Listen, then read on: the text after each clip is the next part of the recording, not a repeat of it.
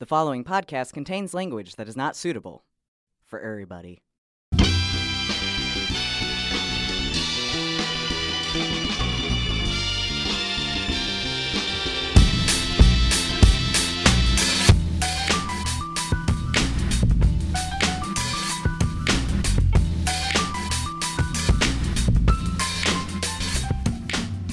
Welcome to issue 272 of Super Skull. It's your weekly New Comic Day audio digest, this time for the week of April 15th, 2020. My name is Nick Weibar. I'm here with Curtis Sullivan. I am here, but when we say here, we don't mean totally here. We're each in our own homes, podcasting remotely, as is the way now in the new world. I don't know why we ever did it any other way, to be honest with you. You know, just pop on some headphones, use the latest technology, phone technology mostly, and really, this is better than human contact, I feel. When I think how many years I spent just staring at your face while we did this, just like looking at your face. I always smelled delicious, though. Come on. But why? Like that's what I'm left with is why? There's no need. I'll send you a picture, a perfect picture that encapsulates me as I want you to see me, and you can look at that, and vice versa. And Why wouldn't we do just that? Do we ever need to see each other ever again to do this podcast? The answer is no, Nick. But speak to my my representative and furthermore my avatar going forward. I feel like this was like a thing that we had determined to do unspoken since the early days of deciding to do this podcast, is like, because all podcasts, or so many podcasts, are made remotely, right? I guess that's true, right? Because how do you get guests and stuff, right? You just have them call in or whatever. But hosts, like the hosts of shows, it's very common in this industry that people will do this kind of thing remotely, and we've been doing it in person like assholes for years, and I just can't believe it. Well, it ties into our whole analog style, my dude. We sell comic books for our living, which is completely anachronistic and ridiculous in so many ways, and so why not do a podcast like they would way back in, like, say, like 2000 or something, right, in person. Right. Yeah. That's how we do it. Old school, man. Speaking of old school and selling comics for a living, do you how has your quarantine been? How has been the management of your business been going? It's been completely bizarre, man. So you think that you kind of know how to do a business after like almost 25 years? We think we know what we're doing a little bit, and then we find out that we don't on a daily basis. I mean, for sure, but sure, yeah, trying to do it remotely is just, you think I thought it was going to be super easy. I thought you just communicate with folks, and you would just be like, because we have a squad of like roughly 30 people across 3 stores, and we're, hey, we'll just communicate and stuff will get done, and hey, no big whoops, right? But it turns out that it's a whole new ball of wax, a whole thing that I know very little about. And I think you'll agree, right, that figuring this thing out on the fly is the other thing. Like, we got a notice to close our business, and then boom, next day it's remote business. Figure it out. That's pretty funky, man. It's getting better, but it's getting better. It's been a journey for sure. Do you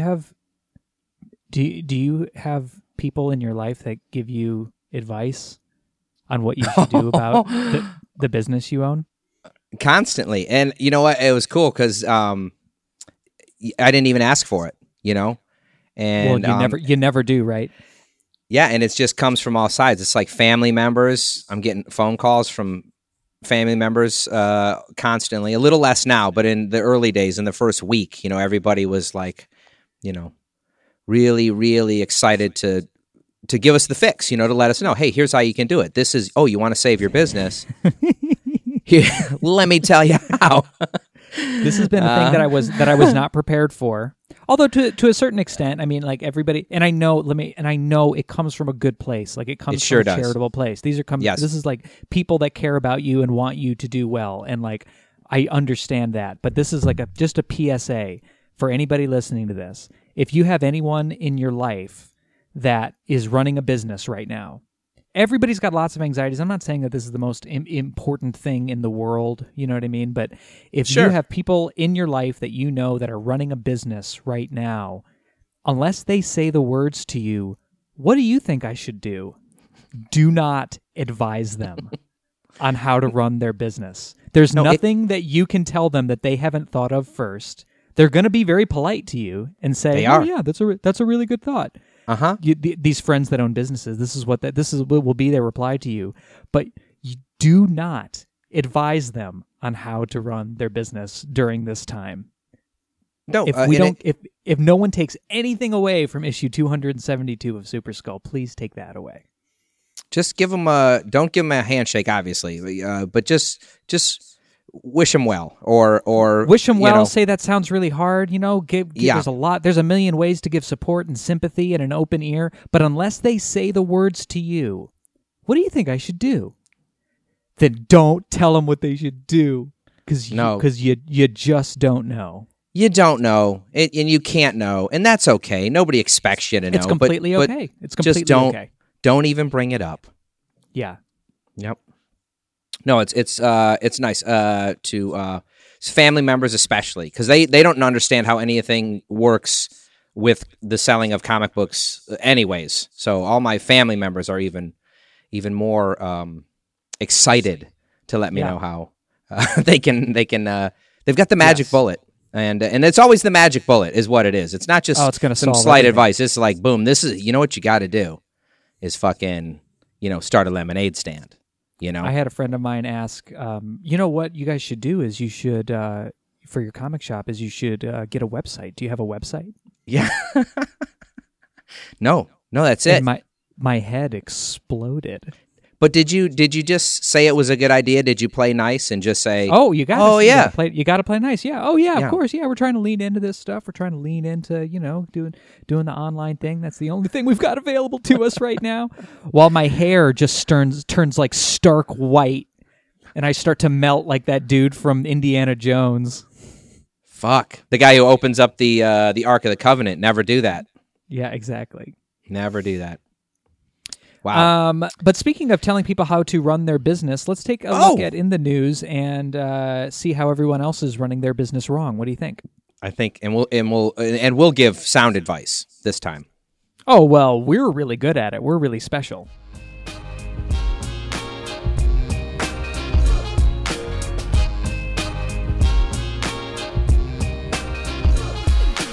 Hey, so this week in the news, we got so much Bleeding Cool news, which is really the only source of comic book news. Reports. They're not the only one, but they're putting shoe to the pavement on this shit. They're really going out there and they're doing a lot of work trying to talk to sources and business owners and people in distribution, and they're doing a lot of work.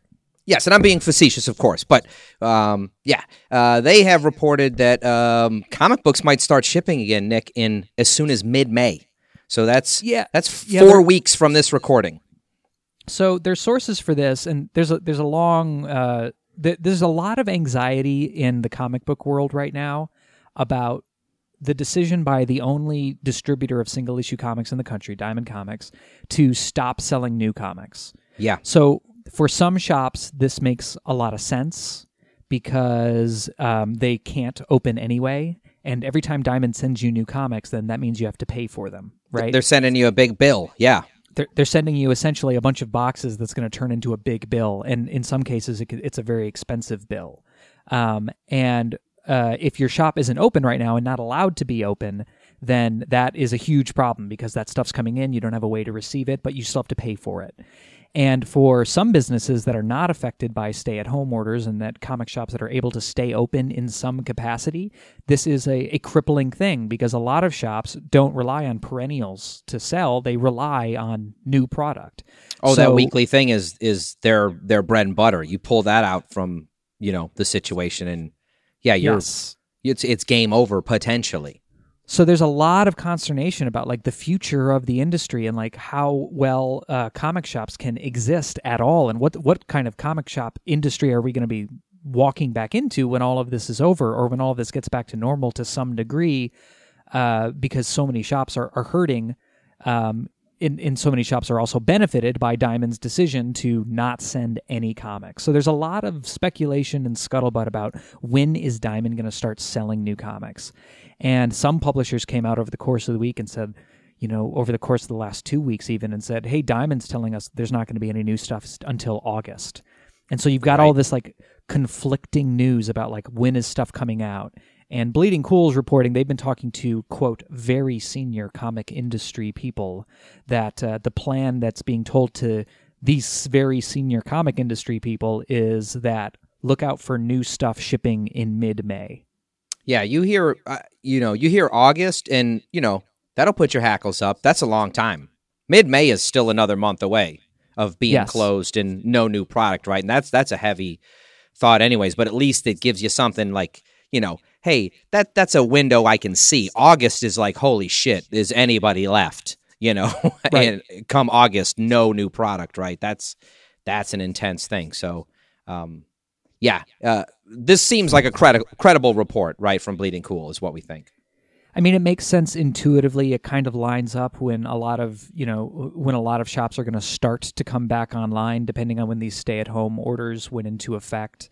But it's super relevant to the industry, and if you care about single-issue comics even a little bit, or care about any comic shops, it matters a lot when these new shipments start resuming. So hopefully we'll see like some sort of official word as to when that'll be. Sometime over the next couple of weeks, and maybe it'll be mid-May. Yeah, and who knows? I mean, we're rolling with it, and we'll take whatever it is. But yeah, there'll be sooner than later. We'll have a solid date.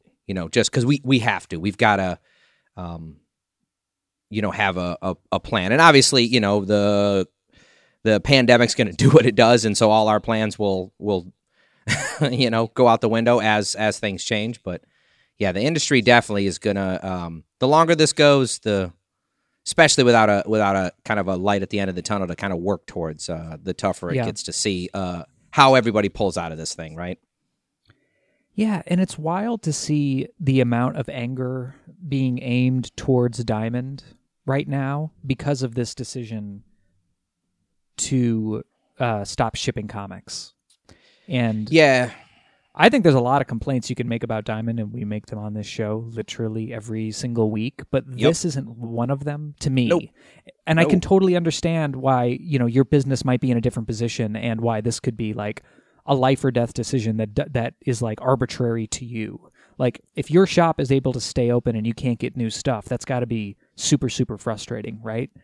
But looking at the industry as a whole, it does seem to make sense that, if so many of your customers can't accept new products, and that by accepting them and billing them for them, you're going to put them out of business, it's that, to me, that seems like a sound choice to make.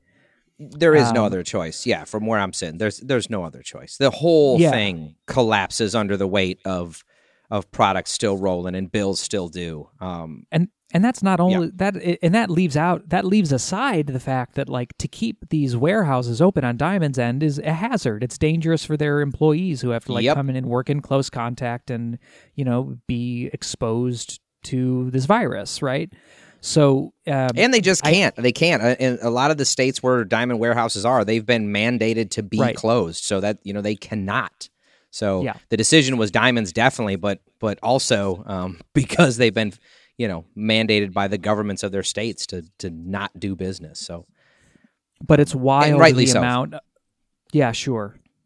It's wild to me how much I've never seen anger towards like the conversation happening in the comics industry right now. There is so much anger directed towards Diamond like this in a way that I haven't seen. When I think there's a lot of legitimate things to complain about when it comes to Diamond and how they kind of kneecap the comic industry in a lot of different ways. This seems like a curious one to like really take up as the call of like, hey, what's going on with Diamond? Diamond's too powerful. Like this has become the clarion call for making change in the industry because of this decision that Diamond made. And it's complicated, right? Because I kind of hope that we do take this whole thing and make some changes as a result of it and look at the whole thing, but not because Diamond decided to stop sending out new comics. No, 100%. I agree with everything you said. I think we absolutely, we blather on about that, like you say, on this show every week about what Diamond needs to do differently, what the industry needs to do to grow, how we need more distributors, more options, returnability, yada, yada, yada, right? All those things can come out of this conversation, right? But for me, from where I'm sitting, and I think, you're on the same page, I think Diamond got ahead of this thing and they made the call at the exact right moment for maximum chance of survivability for as many folks as possible. Like we as a shop suspended our shipments 3 days before Diamond made the call to suspend all shipments. So they were on this thing, and it was the absolute right move. Like we as a business are going to be able to stay around and not furlough our employees and weather this storm because we don't have or at least in part because we don't have that massive weekly Diamond bill, right? That is a game changer for us, and I'm sure for a mass. I think I know. We'll have to hear from other shops, but a vast majority of shops have to feel the same way, right? Do you think that if you can put on your empathy hat for a second and pretend that you don't run Vault of Midnight, yeah, and you run a shop in Florida, or you run a shop in Kansas, or someplace where the stay-at-home orders didn't come through, and you are just going to work every day, but there are people that want to come in and buy stuff. Sure. Do you think that you look at it a little differently? Do you think you can get to that frustration place? I don't know, man. If you choose not to look at the big picture, if you choose not to do your research, if you're just exactly looking at your bottom line and your front door and nothing else, and not taking the perspective of like this whole huge thing, I mean, maybe, but it's for me, it's tough for anybody to get there. Diamond just can't send comics. They're like legally bound not to send, to be at work, right? Like so many other folks. So I don't know what people want. And shops staying open, even if you don't have a stay-at-home order, when this thing is so huge, it feels like you should stay at home. We're all doing our best. This sucks. Nobody wants this, but to get mad at Diamond about it, I think people are angry and they need somewhere to put their fucking spice. And Diamond's always an easy target, right? I mean, because we know we love to talk shit about those guys. But I think they nailed this one. I mean, what else are you going to do? I see no other option for them. So, sorry to shops that are losing their livelihood, just like we all are. But holy shit, this is unprecedented, man. This is unprecedented. So, Diamond also began furloughing their employees this week, and they lasted a while. But as of Monday the 13th, it looks like only business critical staff have been retained over there. And the rest of Diamond's apparatus has been furloughed, which is a huge bummer. And our hearts go out to those guys because there is no announcement yet as to like when they'll be back to work or to what capacity that giant pillar of the comics industry, for good and bad, is going to be able to get back to business as usual when all of this is said and done. Yeah, I didn't see any numbers, but I'm sure their workforce has to be in the thousands, right? I mean, that's a big machine running. So they were able to keep their employees on payroll for. I mean, what are we, week 3 since they stopped shipping? So shipping like that, yeah. So I mean, hats off to them for that, keeping folks on as long as they could. They're also doing some cool stuff on the back end for their employees. As far as healthcare and stuff goes. So, they're rolling with this thing, man, like everybody else. It's tough, but I'm really impressed so far with kind of Diamond's overall response to this. It's tricky shit, man. There's a lot of moving parts, but in a long relationship with this company, I think they're showing a level of, I don't know what the right word is, smarts or whatever in kind of handling this thing. So. Yeah, and this is after, about a week ahead of these furloughs, Alliance and Diamond, Diamond Comics owns the biggest board game distributor in the country also, which is Alliance Game Distributors. And the executives at both of those companies are taking a 50% salary cut. And this is ahead of any furloughs that went through. Yeah. So, they're doing what they can. They're shoring up, I mean, it's an existential crisis right now, and they're just trying to figure out a way to be able to turn the lights back on when this is all over, just like everybody is. But what all of this reveals is how brittle this industry is, and the comic book industry, and like comic shops are panicking even more, I think, than most retailers, because our business is so strange, man. Like It is. and we're just not in a position. We live so much, or so many shops do, week to week. And Even without a pandemic, yeah, you're counting on those Wednesday books to fucking, keep the thing rolling, right? yeah.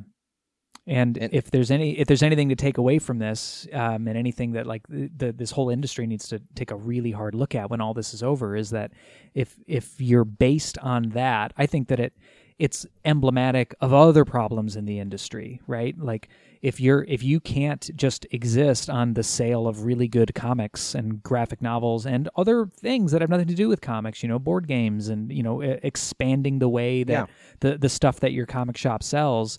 This is like a magnifying glass on how important that is if you're going to be a comic shop in 2020. We can't be so reliant on new stuff coming in every week.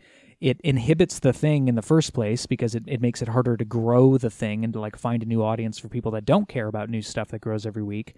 But it also it highlights the fact that this is a big, broad medium, but the industry that holds it up really is dependent on like the new shit that is coming out on Wednesday. And that's cool until it's such a huge percentage of your business that you can't stay open without it.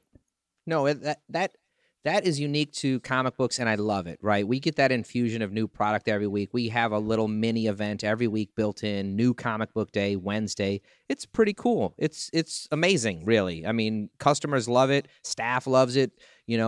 It's an exciting day. New stuff is here, and we can count on it week on week on week. That rocks, and I think that's the thing going forward. Hey, we should have that day. But like you said, I mean, when that becomes 80% of your week, right. When there's no pandemic and a shipment gets delayed, you hear comic shop retailers just light up on the internet, right? Like if their books are 24 hours late, right? It's like, I mean, it's a damn near catastrophic event a lot of times, right? And that's too big. That's too much weight put on that one thing. That's too much pressure put on like one aspect of comics, which is not all of comics. Like there's a lot more to the medium than just the new stuff that comes out on Wednesday, and we're finding that out in the hardest way possible right now. Yep. No, we should all be selling, whatever the top 20 is in the mass market. Every single comic shop should be living and thriving off of that every single week. And on top of that, you get that new comic Wednesday, hot shit injection, right? So yeah, that's what we need to do. Yeah. Hey, we promised to solve the world's problems in this news segment. I think we just did once again. That's what you gotta do. Comic books. These are lessons that we're figuring it out as well. These are things that are like becoming clearer to us with every passing week, and things that changing how we think about our shop and how things have to function going forward. We definitely wouldn't have heard me say that years ago. Sorry, totally. Go ahead. No, we've been really lucky throughout this entire process, just as a business. But it's a happenstance based on how we happen to look at comics and how we happen to structure our shops, that we're able to weather this a little bit better than a lot of the people in our field. And that's not bragging. That's just as we look at what this thing is going to look like when it's all done. I hope that these are the conversations that we have with each other, because as retailers and as people that love this medium, because we can't just be reliant on the goodwill of our customers and having a good new Superman book come out next Wednesday. That was a problem before this started, and it's a huge problem now. Yeah. No, and we've all seen it happen, right? That we're counting on those 3 big books that week, and 2 of them land with a dud, right. or a whisper, and there goes the week. Right. And that's in an industry with this much good shit. Yeah, that doesn't make any sense. Yeah, there's a different way to do it. So, yeah, and I think that conversation has been being had, but it's happening in earnest now because of this, right? So, it's we may emerge on the other side of this with something cooler, with more options, right, and a different way to think about this thing. Here's hoping, right? Small business is always tricky. Doesn't matter what you're doing, but comics, man, it's trickier than it has to be. It seems like. Yeah. Do you have any good news? Is there anything cool that's happening lately?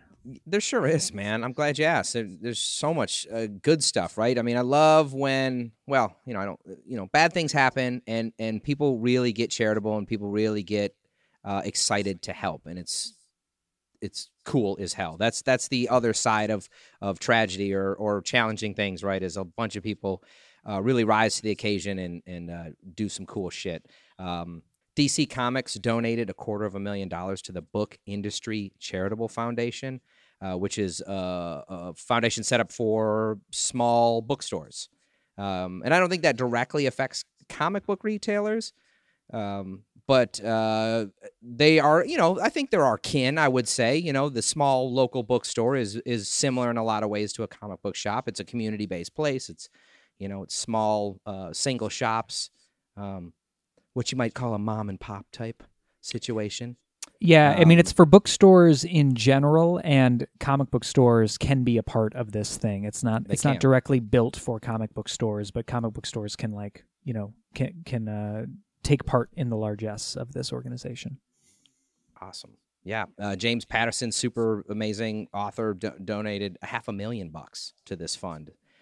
Jim Lee is a co-publisher over at DC Comics. He's producing 60 sketches that he's been auctioning off one at a time, and he's raising tons of cash. These sketches, the big ones are going for $15,000 a crack. So across 60 sketches, that's some serious money coming in to help comic book stores. So yeah, there's all kinds of neat stuff. Even Rob Liefeld is doing sketches, Nick. Oh, thank goodness.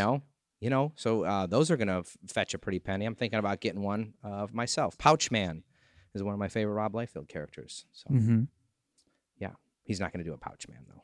That's just wishful thinking. But what else is cool? Bad Idea, which is a brand new publisher. We talked about them a few times on this podcast. They're what would you call them, Nick? A rambunctious upstart publisher? I think they're just a new publisher.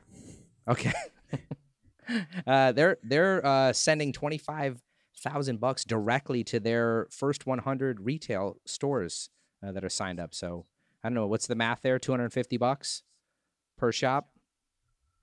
Yeah, which is pretty cool. Like, these guys have not put out a single book yet. No. Yeah, that's a really cool gesture. They're just like raising money and sending it to these shops. And this is the publisher that is like limiting all of their distribution. They're doing it direct to retailers, and they're only working with 100 stores. Yeah, no online sales, no trade paperbacks. Yeah, and not going through Diamond. And they have just started up operations. Like, they just nailed down their 100 stores, like literally the week that all of this coronavirus stuff started. Like, they finally announced like who was going to be a part of this initiative and who they're going to be working with, and then all of this stuff happened. So no books in the can yet, nothing distributed, and they're raising money for these comic shops, which is like something they didn't have to do and is pretty cool. Yep. And there's tons and tons more. So just to kind of round off the in the news segment with some good stuff. With some good news. Why not? Why not? We might as well. We're here. We're not here together. We're here separately together. Yeah.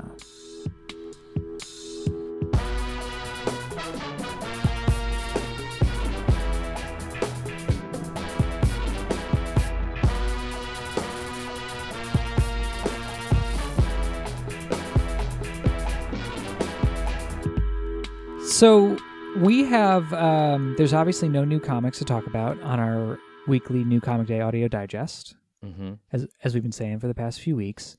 So we've been doing a thing where we've been assigning the other host a book to read that they've never read. something that one of us really loves, but that the other host has not read in its entirety.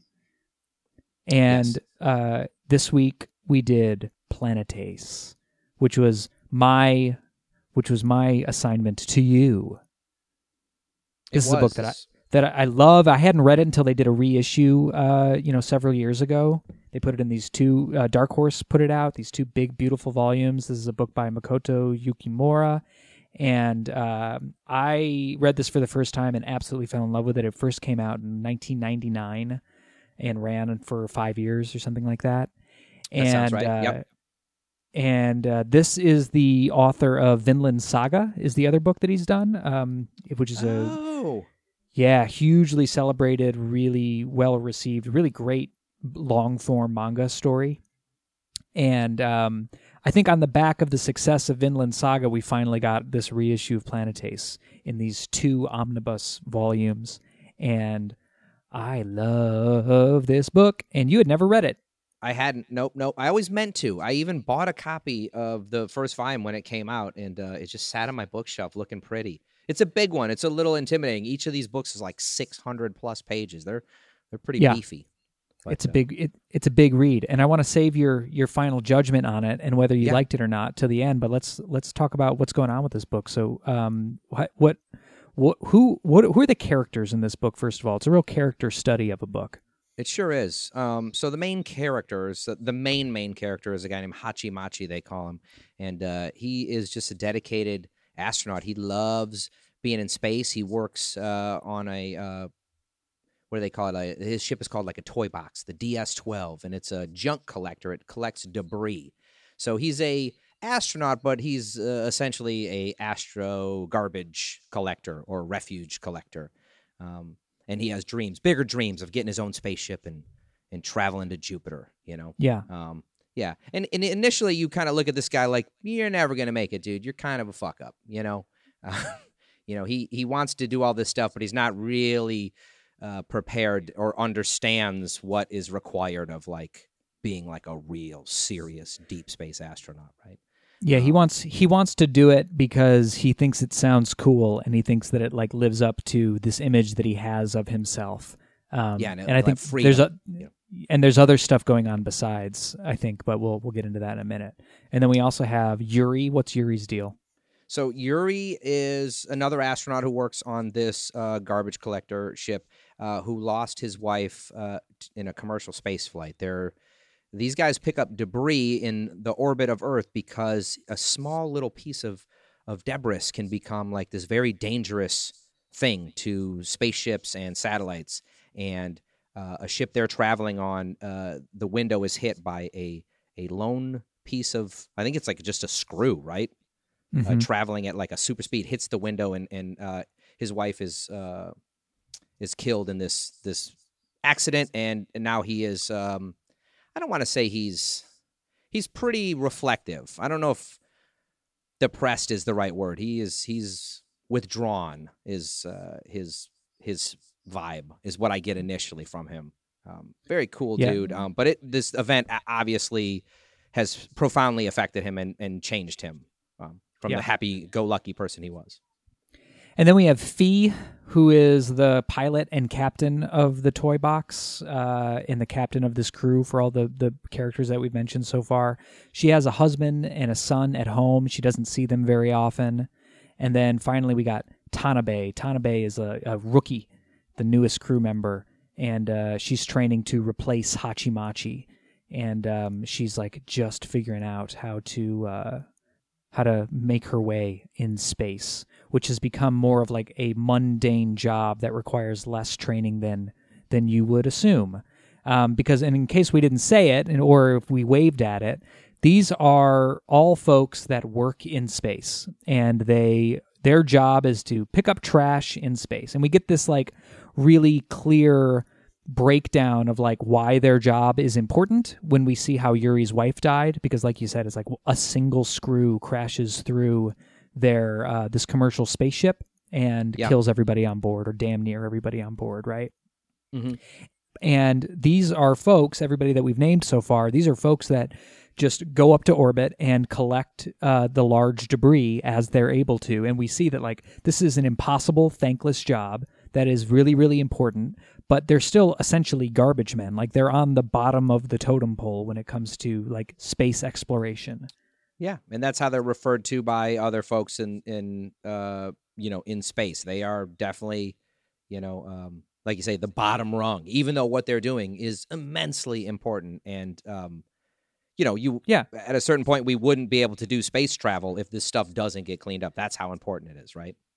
Yeah. I mean, they're trash collectors, and trash in just like in the now times, this is like a hugely important, thankless thing. And Right. it's only the scale gets bigger of it because it's in space, and when things go wrong, people die instantly.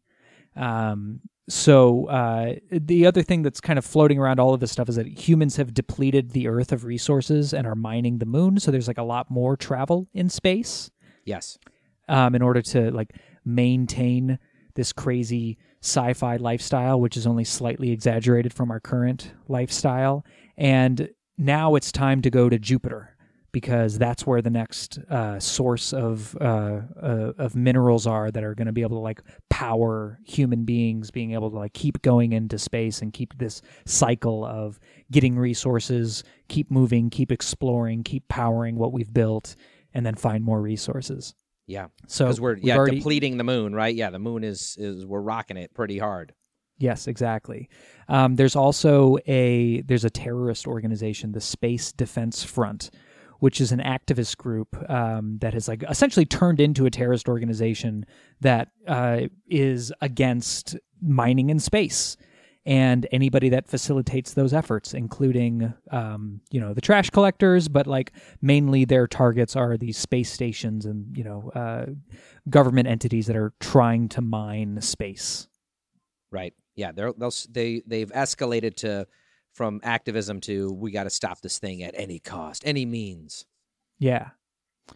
And this whole book really pivots around character studies. Like we get these 4 characters and we spend time with them really, really closely, and we see how they relate to this thing that they're doing, which is collecting trash in space. And they're all doing it for different reasons. And we get to see more of this world and more of this like this fictional universe through their experience. It's hard sci-fi, right? So we're not getting it's not big alien stuff. It's really focused on like the workaday aspects of these characters, and with like a really focused laser on how technology has changed these people's lives. It's only slightly exaggerated from technology that we have right now, right? Yeah, 100%. I mean, it feels like, and this is my favorite thing about a good science fiction anything is when the technology and all that stuff becomes the background. This book does this so well. Like the suits that they wear, the ships that they use, all the equipment is there and it's present and you know about it, but it doesn't get caught up in the language of that. It's how the people interact with it, and their, like you say, their character arcs are what we're focusing on, right? All the world building just happens naturally in the background and feels like a natural extension, right, of kind of what we think of, or at least what I think of space exploration, right? It's what we've done, just, extrapolated out, 20, 30 years, right? Yep. It works really well. Yeah. It is like really expertly told. Like the book is really funny. The translation is amazing. Like the pace and dialogue work so well together. It does the cool thing that it borrows from shonen books or like action manga books of like it can get really slapsticky and characters can like morph into chibi versions of themselves like for a moment of comedic effect, even while the themes are like really intense, and even while the plot matter itself is like really, really like kind of dense and dark in a lot of places. And I was struck on this. I think this is the second time I've read this all the way through, and this is a book about depression. There's a lot of that in there for sure. I mean, the way that all of these characters, so let's just like take them one at a time. Like Hachimachi is just depressed. He is like, he doesn't know where he stands in the world. He has this flash that the answer to all of his problems are to become like a famous astronaut and to get his own ship. And he decides to like pursue that with like really intense work and really intense dedication, but without any examination of like why he wants to do it or the effect that it's having on the people around him or the effect that it's having on him and his own body. Like he doesn't know. I don't think he knows that he's depressed, right? Like, well, I don't think he does at all, which makes it that much more impactful. The only person that does seem to be aware of their depression and the aware of the effect that like they've all chosen to go up to space and alienate themselves from the Earth and alienate themselves from other people, and they all have different reasons for doing it. And Yuri, who lost his wife in a commercial spaceship, like on paper has the most obvious plot. He has the most obvious story, right? Like his wife was killed by space debris, so now he's going to go up there and collect space debris. And he's pretty taciturn and he's pretty quiet about the whole thing. And when he's up there and when he finally, at some point during the collection of debris, he finds a compass that his wife had on her in that accident that then became a part of the space debris, right? Yeah. And in that moment of finding it, he has this reflection that lets him come to peace with it and lets him like recognize why he's doing this and why he was up there in the first place. And he chooses to like stay on the crew because of the connections that he's made from these people. But he doesn't need to do it just for the purpose of like going up there to be alone or going up there to look for some compass anymore. Right. He is the only character that seems like in touch with why he's doing this for a living and also makes peace with why he's up there.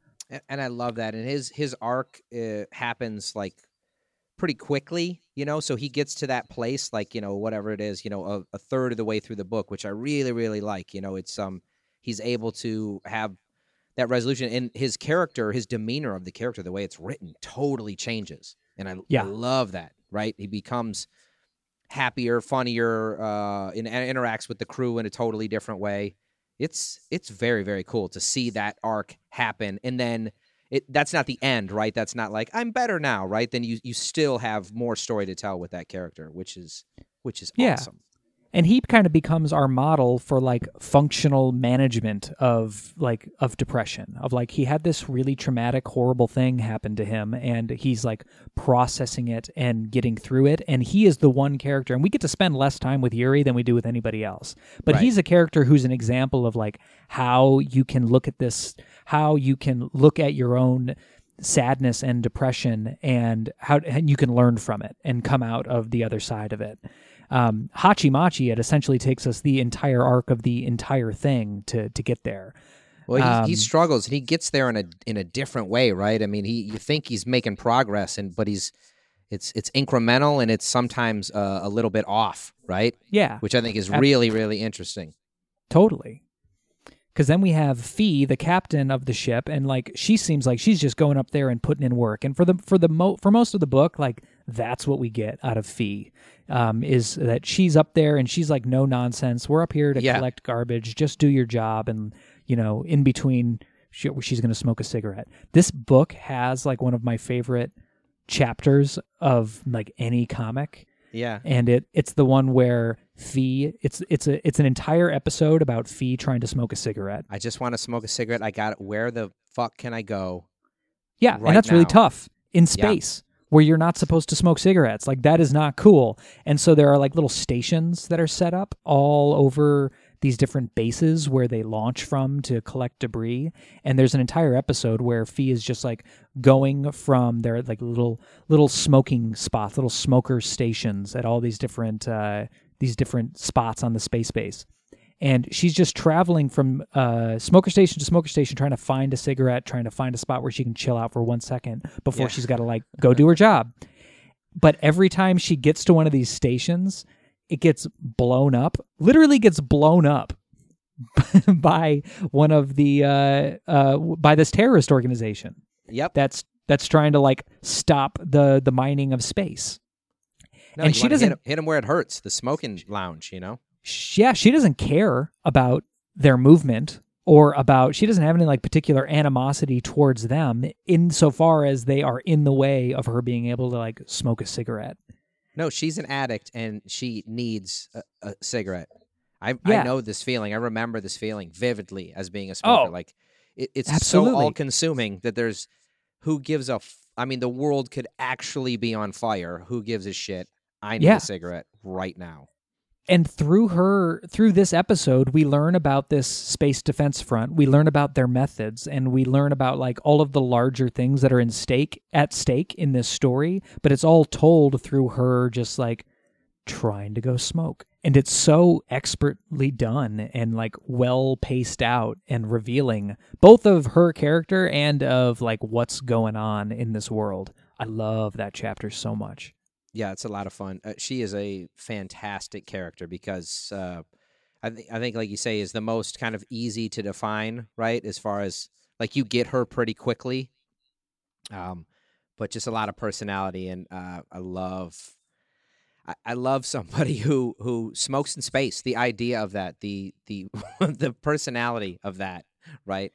Holy and shit. she seems easy to define until we get to spend a little bit more time with her, because it turns out that she's got this husband and this son at home, and she had a really rough childhood. She had it seems like she grew up in the South in the United States. She's African American, and her family had a really, really rough go of it.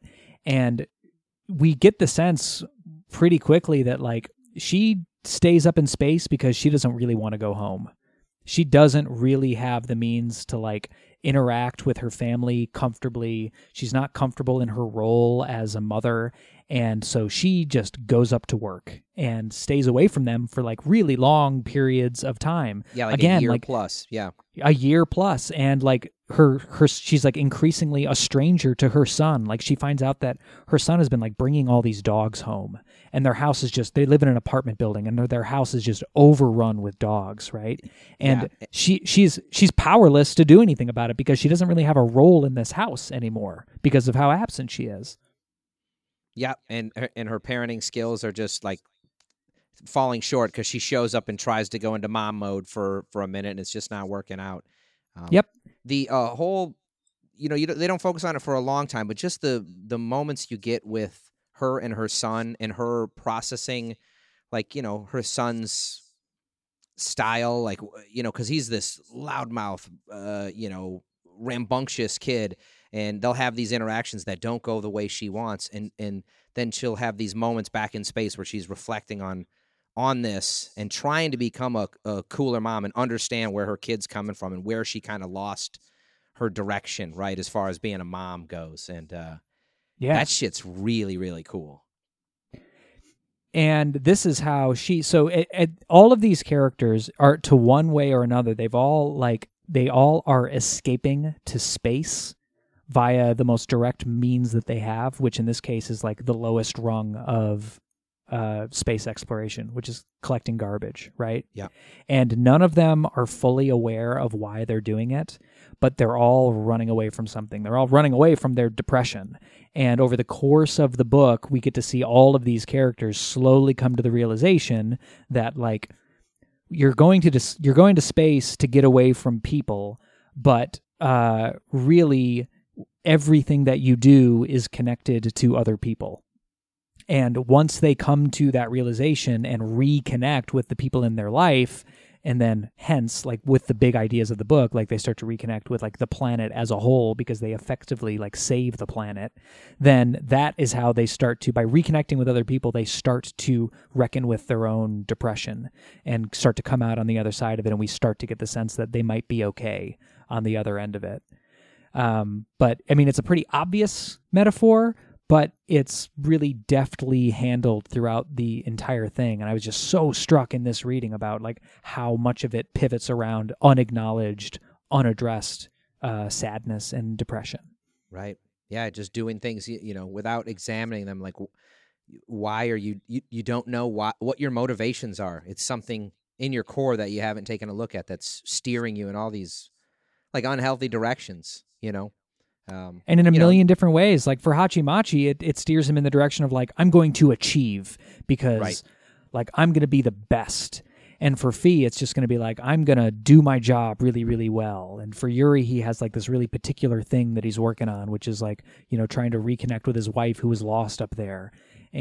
But by very, very slowly, they start to realize what they're actually doing up in space, and that it's actually just like it's their path to reckoning with what's going on in their brains and what's going on with their own anxieties and depression. Yeah, it's like you say, it's themes we've seen before, but it's just handled so deftly in this book. The art is absolutely stunning. I don't know if we've mentioned that, but oh my gosh, yeah. It's just absolutely gorgeous to look at.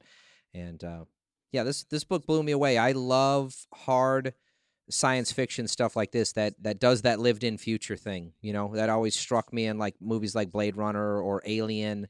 You know, it's once humans go into space and it just becomes a thing that we do, right? It becomes mundane. It's just, yeah, we're driving cars, you know, was this, oh my gosh, amazing thing. And now everybody drives a car, and who gives a shit? It's a car. Like, it's nothing, right? This is how you treat science fiction, right? And we're not that far away from it. We're, you know, and I love it. It just becomes normal. I love the way that when that's done well, it just works. And that's when you can do character studies like this that are that cool, right? Where you can do science fiction and it's not about that. It's not about the science fiction. It's about the people in it.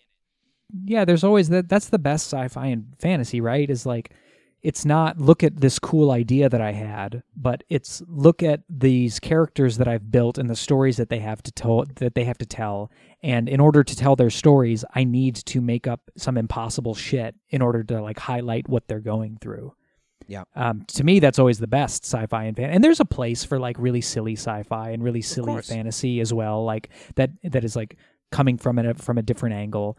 But the best shit, the stuff that sticks with you and that you remember and that you want to like revisit and go back to, it's the stuff that's like it's character and story, and we use the trappings of sci-fi and fantasy as a means to explore ideas, and not just like, you know, giant space portals or, you know, impossible dragons or whatever.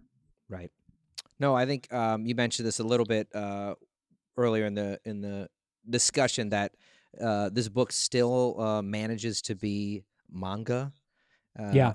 And I love it. There's a couple scenes that they go like full action mode. And so they're doing all this stuff. They're doing all this great character development, and they're building this incredible world that seems very believable. And then, you know, there's scenes of them just like, you know, they got to rescue somebody who's on a piece of debris that's floating. You know, its orbit is degrading, and it's going to hit Earth, and we got to get this thing. And so, you know, they got to like gun the ship and, you know, and it's just, there's speed lines, and it goes full manga mode a couple of times in this like book. Action comic, you mean? Exactly, like full shonen, you know, action manga. And I just love that because it didn't forget what it was. It was able to do this balancing act of like being this serious story and being a science fiction thing and like a hard science fiction thing, and still being a comic book. And I thought just threaded the needle like so fucking good the whole time. Yeah.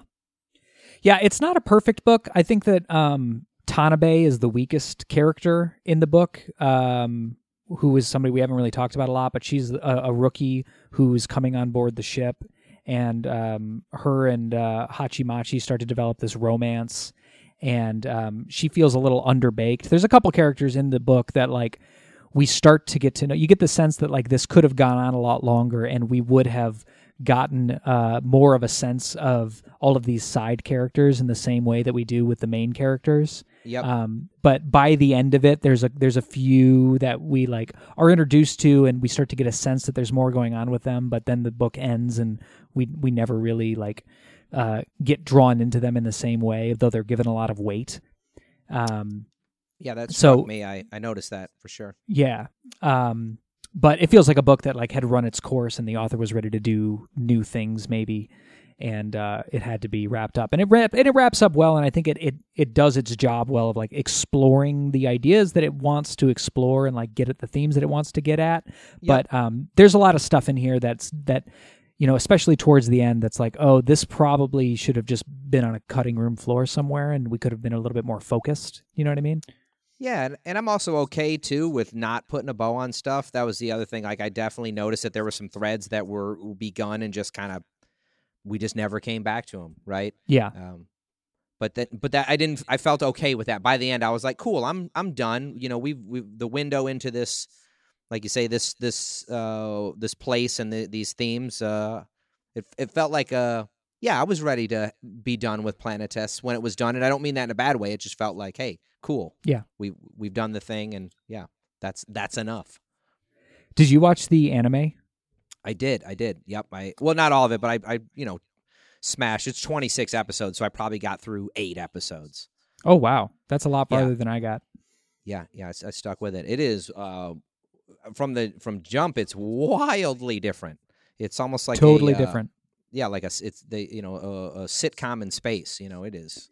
It took me by surprise. I most of the manga that I've seen, the anime and read the manga, they are much closer. Where I feel like a lot of times I don't need the other one always. Yeah. If you've watched Naruto, do you need to read it? I haven't gone through the whole series, but the first few volumes in, hey, these are pretty much 1-to-1, right? This was not that. I only made it through the first episode, but they basically turn it into a workplace comedy in the first episode, and I'm sure that changes as things go on. It does. And it's a really well-received anime. Like, it's won a bunch of awards, and people love it. But they add a bunch of characters, and it's really slapsticky, and it's the vibe of it is like totally different. And coming right off the manga, I was like, oh, nope, this is way too different. I can't get into this right now. Yeah, I almost bailed. I gave it a couple more episodes after that because I was like, holy shit, I do not like what they're doing here. This is not what this needs to be, because it felt like they were kind of hitting those tropes that you need to hit. You got to have a goofball character. You got to have, you got to have more comedy to really ramp this stuff thing that's up. Just stuff that's just like totally absent, like just all new ideas and characters that were not in the book at all. Yep, they really lean into Tanabe right out of the gate, in a totally different way. Yeah, it struck me how different it was. But that said, as I watched it, it really did seem to kind of recenter itself on the manga and the themes and style of the manga, and really developed. I don't know if I need to finish it because I've read the book, but it got better as it went. So on measure for Planetes, out of 10 pieces of space debris, how many pieces of space debris do you give it? I give it a solid 8 space debris. 8 out of 10. You dug it. I think I really dug it. It was perfect timing. Your recommendation was right on time for me, Nick. I had just played a video game, Alien Isolation, which is one of my other favorite science fiction worlds because it's I just love people putting on their space clothes, man, where it looks real, where you're putting on your space gloves like you've done it a million times. When you go in the airlock, this is how you do it. When you get out of the airlock, this is how you do it. And I've done it 1,000 times. This is my job. This is what I do. I love that shit. The majesty is gone. That's sweet because then you do, and then you tell whatever story you're going to tell on top of that. So I had just finished that and then getting into this. And it opens up with this book has a lot of that stuff, just people doing their day. But it's in space, and it was perfect time. And then you mix that in with, I think, these massively interesting character arcs, killer artwork. This checked all the boxes for me. For what I want out of a science fiction manga. It really rocked. When I want hard science fiction, right? Because like you say, there is a place to get weird with it and go way over the top, and I like that shit too. But this felt grounded in the best way. Cool. Well, what are we reading next week? We're going to do a total 180 from this, and we're going to do as much of the complete 8-ball box set as we can. That's the first 18 issues of Dan Clowes's seminal, holy shit, super influential indie darling, I'm going to say it, 8-ball comic book. This thing is a beast. I love it so much. These are the single issues that Dan Clowes put out in the 80s and early 90s. And before he was like a graphic novelist, and before anything got adapted into into movies from his stuff. Yep. This is what put him on the map, really, and what like this is how he made comics, and like made a big splash on the way that like people look at what comics are capable of in the 80s and 90s. No, I think there's 3 or 4 creators that you can point at that like seismically changed all of comic books, and Dan Clowes and 8-Ball specifically are examples, right? This is a big deal, and because it is legitimately incredible. I'm really excited. I haven't read these books in years. I'm excited to sit down with these. The trajectory of this guy's style is I can't wait to see it. Cool. It's definitely morphed. So, all right, we're gonna read 8-Ball. That's gonna be next week. All at 8-Ball. Get ready. And before we leave today, do you have anything to recommendo that is not a comic book and not a board game? I do. It's a weird one, and it's been out for a few years. I've been playing a lot of video games because I'm locked in my house, and me and my partner Liz played a video game called Detroit Become Human, and it was a lot of fun. It's like basically one of those kind of adventure movie games where you don't play that much. You're kind of pressing buttons at the right moment and choosing dialogue options that change the storyline as you go. But it's basically about in the not too distant future, like 2038 in Detroit, it has a manufacturing renaissance. The Motor City becomes the Android City, and androids become like iPhones. They're totally ubiquitous, and they're everywhere. Everybody has androids for nannies, for the army, for pick something, you got an android for it, right? But all of a sudden, the androids start waking up, Nick, and maybe they're alive, maybe they're people, and yeah, and you play as you play as 3 different androids with kind of converging storylines, and you kind of bip back and forth between the 3. It's clumsy as hell at moments, and melodramatic as shit at other moments. But sometimes it got me and had some really impactful stuff. We enjoyed the hell out of it. Yeah, but it's weird, and it's not for everybody. So yeah, but I liked it. You ever mess with this one? Oh, I've messed. I play every David Cage game that comes out. Yeah, and I just increasingly despise them. I can't stand this fucking guy. I think he's such a hack. Yeah, you might be right, man. You might be right. I think he has moments in every game where I really, really am there, and other moments where I'm like, what in the fuck is going on with you, dude? Yeah, this dude put out a game called Heavy Rain maybe a decade ago, and it's like, man, this guy's doing things with video games I've never seen before. I can't wait to see how this, like, the next iteration of this, and he never quite figured it out, how to, like, make something, like, that is mundane but interesting, and he's stuck in, like, starkly in a lane of mundane and boring. Yeah, I could see how you could get that takeaway. This game is very polarizing. Anybody I talk to about it's like, hated it, or I liked it. I want to like this guy. I love that he's doing something different. Like more than anything else, like that you will love or hate this dude's stuff, and that's cool. I dig that he's like he's way out on a limb for his art form, which is cool. He really is. He's a real auteur.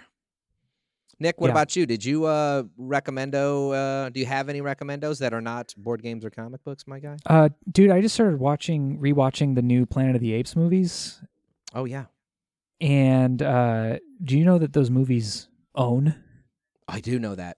I fucking love those movies.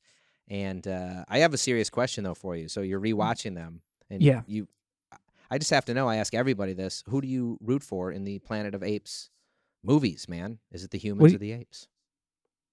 Oh, I'm on Team Caesar, dude. Of course. Good. That was a test, and you passed. Yeah. Yeah. There's no other way. There's no other way to be. I also always forget in those movies that, like, James. First of all, you have to accept James Franco as a scientist, which is requires like so much more suspension of disbelief than a talking monkey that rides a horse and has a gun. Yeah, I know. You're totally right. It's actually it's so much further out of left field that James Franco is like a geneticist or whatever the fuck he is. And I also always forget that he essentially dooms the human race by making smart monkeys, and also at the same time a disease that kills all humans. No, it's a lot for one person. It's a lot for one guy, but if it was going to be one guy, it was going to be James Franco. I would imagine. The first movie's like kind of is like whatever, it's fun and I still love it, but the second and third movies, Rise of the Planet of the Apes and War for the Planet of the Apes, are legit excellent fucking films, dude. I am so excited to keep. I just watched the first one last night and ready for the whole trilogy.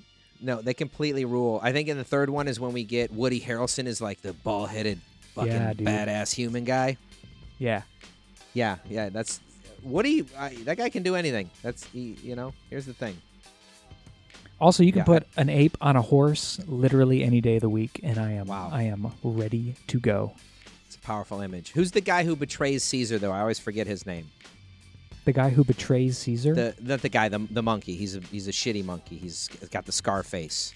Oh, I think that was Koba. Koba. Man, I think that is guy. Who you're thinking of.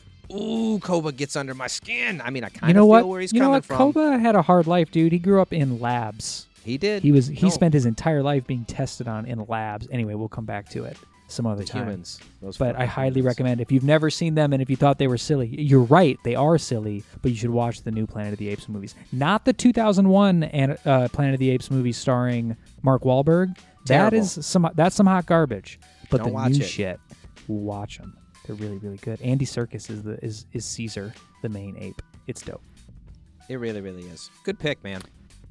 And that is going to do it for us today. Thank you very much, Curtis. I appreciate you. Hey, right back at you, my friend. Our music was created by A-Bomb. Our show is edited by Aaron Polk. You can subscribe and download, and you should totally review the Super Skull Show on Apple Podcasts. We're on Spotify. We're also on Stitcher.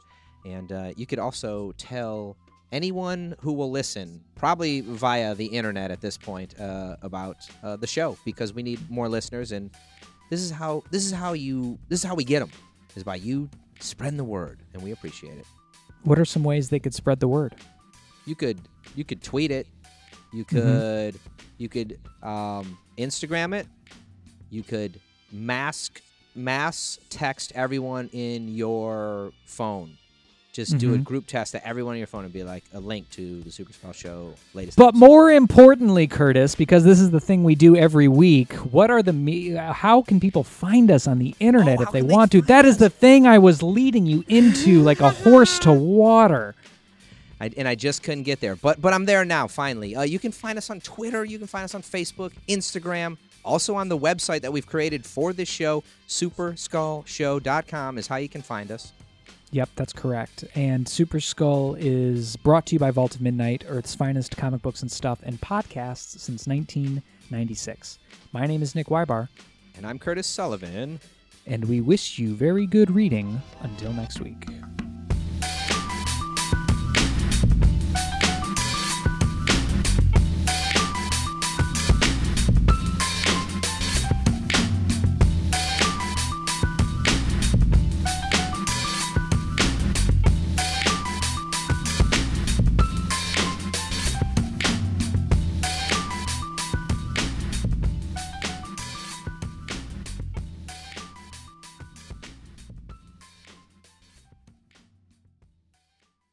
I'm excited to read that 8-ball box set. I just pulled it out of my ass. I was looking through my bookshelf, and I was like, what the fuck are we going to read? That's perfect.